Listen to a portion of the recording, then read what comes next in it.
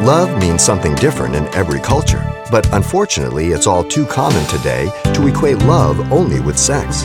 Coming up, Pastor Xavier Reese discusses the simple truths about love scripturally, and we'll see that it's much more than what we have made it societally. Unlike our English, there are different Greek words for love. The word phileo. Phileo again denotes that love of fondness, a mental plane love, a compatibility. Affection that is based on a love of similarities, and as I said, compatibilities, likes, dislikes, common grounds. We find this in friendships, we find this in husband and wife also. It covers all grounds. And that's a legitimate love of compatibility and fondness.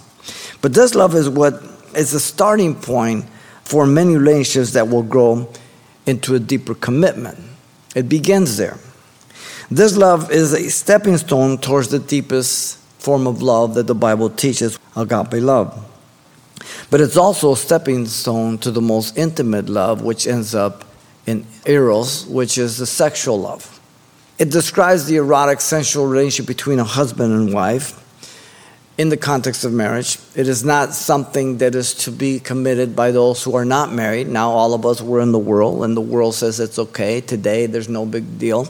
There was a time when the United States had a morality and there was ethics when someone, if they did get involved sexually or live with someone, they didn't talk about it. It was a source of shame. Now we've arrived to our society where it is not. We've moved from absolute right and wrong to relativism, where everything is gray. It is a legitimate love, sexual love, between a male and female in the context of marriage.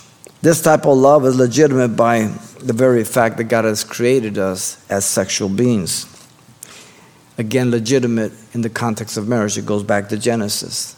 The man and the woman were naked, not ashamed, because God made them male and female, and he made them for the purpose of marriage. You only give yourself away once, ladies, and you get to choose who that man's going to be. That is why the scripture says you're not to allow a man to awaken your sexual love until it pleases. In other words, until the honeymoon night. Song of Solomon, chapter 2, verse 7, 3, 5, 8, 4. It repeats it over and over. Ladies, the testimony of Solomon's bride was that due to her sexual purity, at her honeymoon night, she became in his eyes as one who found peace. Song of Solomon 8:10. Very important.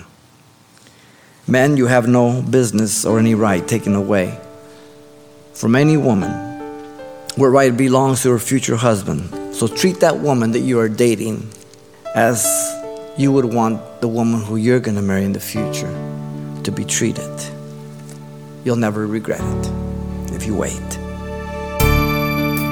You've been listening to Simple Truths with Pastor Xavier Reese, a daily devotional of the enriching and precious truths found in God's Word. We appreciate you listening each weekday at this time, but you can hear this program again by following the radio listings link at CalvaryChapelPasadena.com. For more on the other ministries at Calvary Chapel Pasadena, visit our website. There you'll find information about weekly events, Pastor Xavier's messages, even online booklets in English and Spanish. It's all at CalvaryChapelPasadena.com. Simple Truths is a radio ministry of Calvary Chapel, Pasadena.